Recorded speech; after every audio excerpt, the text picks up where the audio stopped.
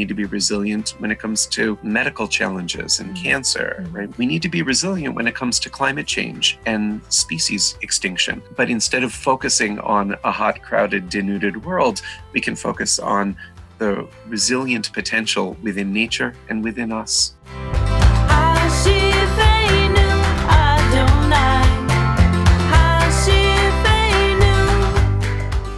I'm Rabbi Deborah Waxman, and I'm so happy to welcome you to Hashivenu, a podcast about Jewish teachings on resilience.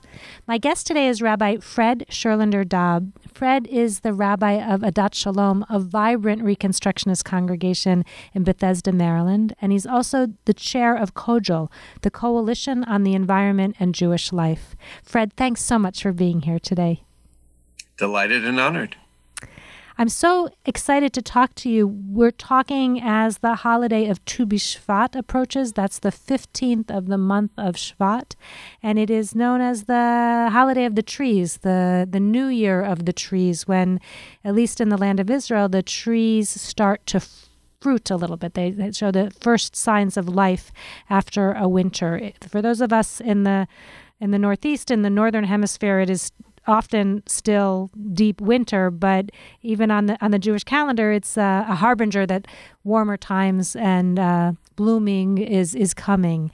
And so our conversation today, we're going to talk a bit about what it is that ecological insights and approaches both to the world and from within and to Jewish teaching, Jewish living might offer us today. And I'm especially excited about this conversation because when I think about resilience, when I started thinking about resilience as a way of diving into Jewish teaching, Jewish living, Jewish being, a lot of the reading I did on resilience was from the field of psychology. And one of the things that I've become aware of, in part through our conversations, is that there's an equally rich vein of writings on resilience from an ecological or an environmental perspective. And they are very, very complementary, but there are different emphases and different foci. And so I'm really interested in the conversation that marries these and that mines deeply from the ecological discussion. Great. So Tu B'Shvat is actually a great place to start because it's listed in the Mishnah as one of 4 annual Rosh Hashanahs. So we have our big one that we know from the fall, and then there's one for kings and other things in the sort of political and economic realm. And Tu B'Shvat is the New Year of the Trees was originally based on tax law. It was a tithing question of how old is a tree. For the first 3 years that you let it grow, the 4th year is a donation, all the fruit, and then the 5th year you keep 90% and donate 10%, although actually the donation is higher than 10 going forward. So economics and trees are linked from the very get-go 2,000 years ago in our tradition. But of course, tree is also a metaphor for spiritual, or call it psychological, that which is deepest, chokhmah, wisdom, that then becomes Torah. Of course, Eitz Chaim Hi, a tree of life is wisdom, a tree of life is Torah. So we have had for the entire duration of the Jewish experiment, this thorough intermixing of the ecological and natural with the economic, the political, the systems. And in turn, those two affect the personal, whether that's spiritual or psychological. So I sort of think of it as a triad. There's the personal experience, there's the systems angle, and then there's the ultimate system, which is, of course, the earth. Ecology is study of the house, study of the whole. And so any other ology, except in cosmology, is in some ways a subset of ecology. And when environmental thinking isn't right there at the center of those conversations, then we're being too atomistic and we're actually missing something very important, because especially in the 21st century with 7 billion people and a denuded and warming planet, we can't talk about individual spiritual satisfaction or communal sustainability when it comes to our congregations and chavarot or any other communities without also addressing the study of the house.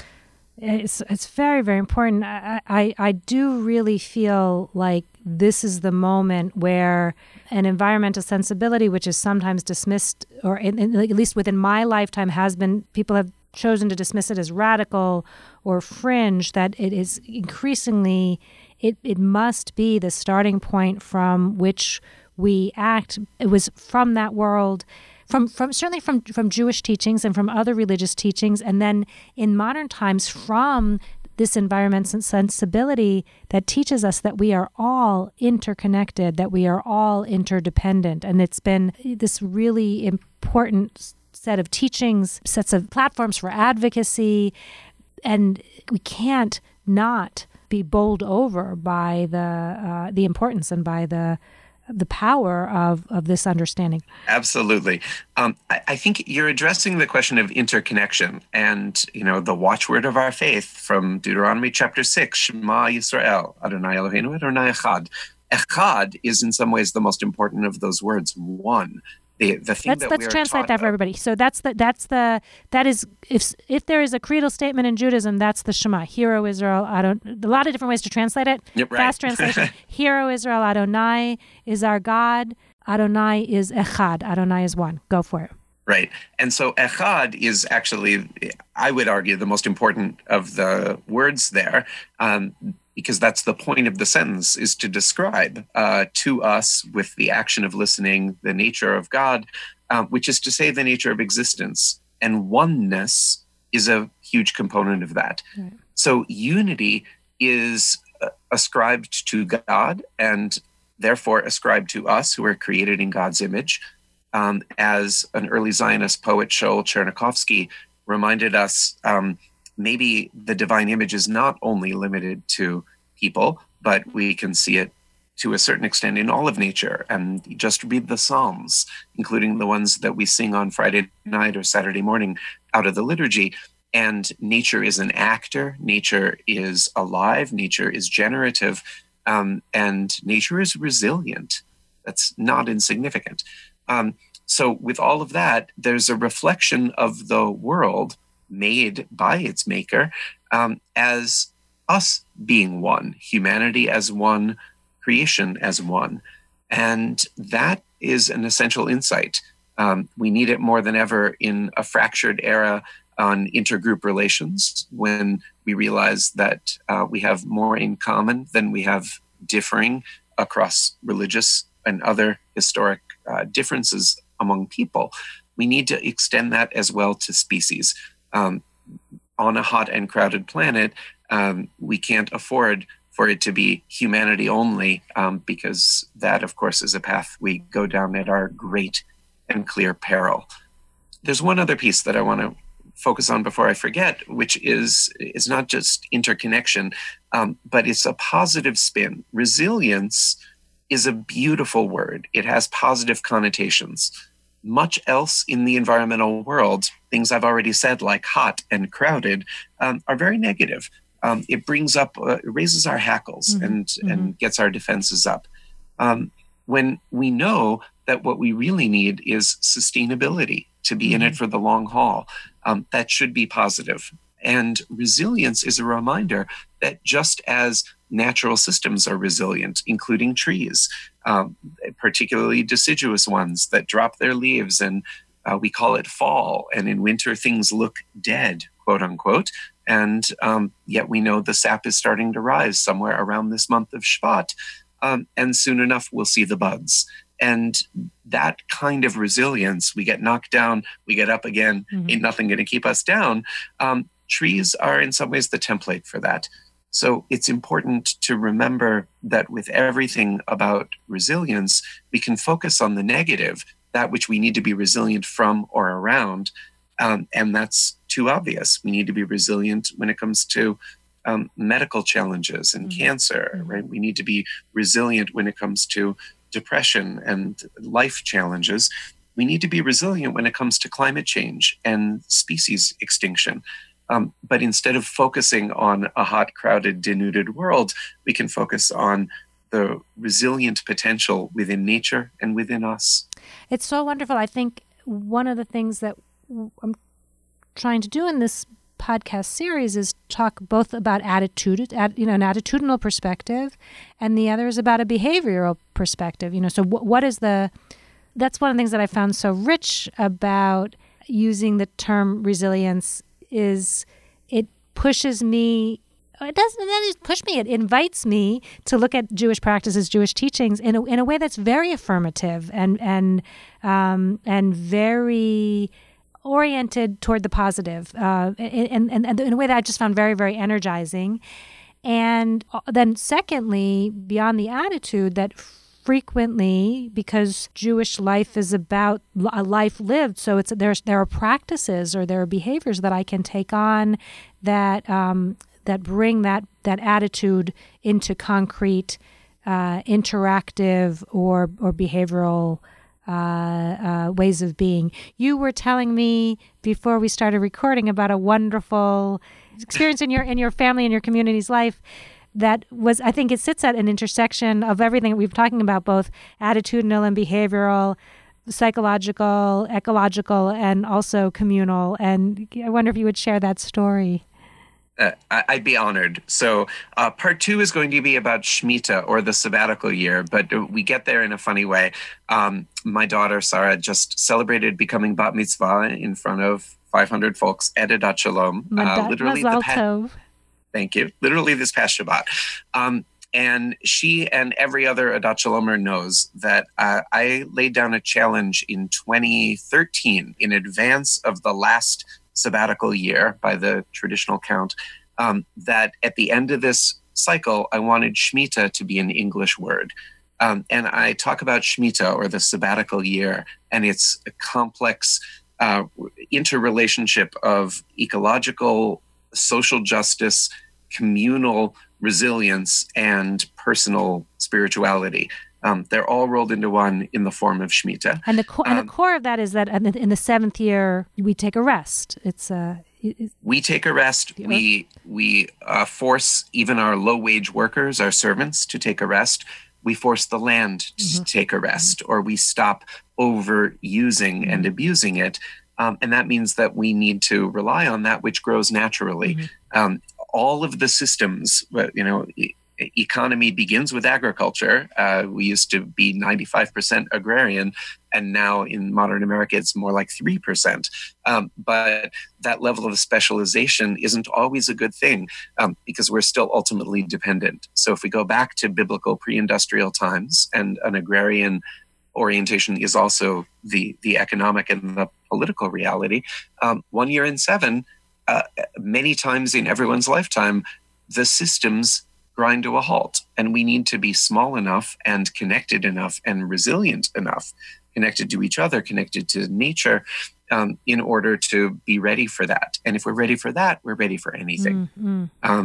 And I would say that society as a whole, particularly with the things that got us to climate change and got us to the kind of loss of species that we're seeing today, have made us ever less resilient.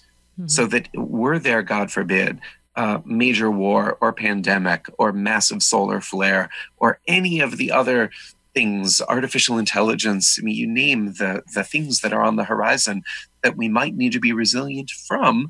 And by and large, we're not. We're in this era of specialization, and very few of us cross-train. Very few of us would be able to do our own subsistence agriculture. Us meaning presumably members of most Reconstructionist congregations, with some very happy exceptions. But similarly, who among us could be a cobbler to make shoes? Who among us knows pulleys well enough to figure out how to move heavy objects in a post-oil era? And though that era is coming, and it may be coming sooner and more catastrophically than we would hope. And the more we plan for it, the more we think environmentally, the more we think in systems terms, the less catastrophic it will be to transition to a post-oil era, which is why all of this is both headed under Tu B'Shvat, but also headed under resilience. So I interrupted you because you were going to talk about Sarah's bat mitzvah, and yes. Shemitah is as a feature of that. So right. So thank you for reminding me. Shemitah is the punchline now to a joke. Good. And so after Sarah wrapped up a beautiful Devar Torah, she said, lastly, for the sake of the many rabbis here, I want to say one more super Jewy thing, Shemitah. And she just said it like that, and the house came down. I mean, the crowd roared, except for my family and friends from away who from non-Adat Shalom were like, why is that funny? But it is that much of a punchline. And then she went on to say, no, really, tradition. An hour later... Right. Beautifully delivered. An hour later, we had the Oneg, and then we reassembled, and our homegrown klezmer band was playing, and this beautiful Freilich celebration around 2:30 in the afternoon on a very cold winter day, and a pipe burst, and the fire alarm went off. Wow. And we had to move outside. So the rabbi's kid, everybody there, plus in the midst of a celebration... And this wonderful intergenerational klezmer band of mostly Adat Shalomers of multiple generations in the same family in a couple of cases. They just literally took their trombone and their clarinet and what they had, even bongo, and just went outside and led the group. And in the cold, waiting for the fire engine to come and for the crew to give us the all clear, we kept going with klezmer music and dancing in the parking lot in freezing temperatures.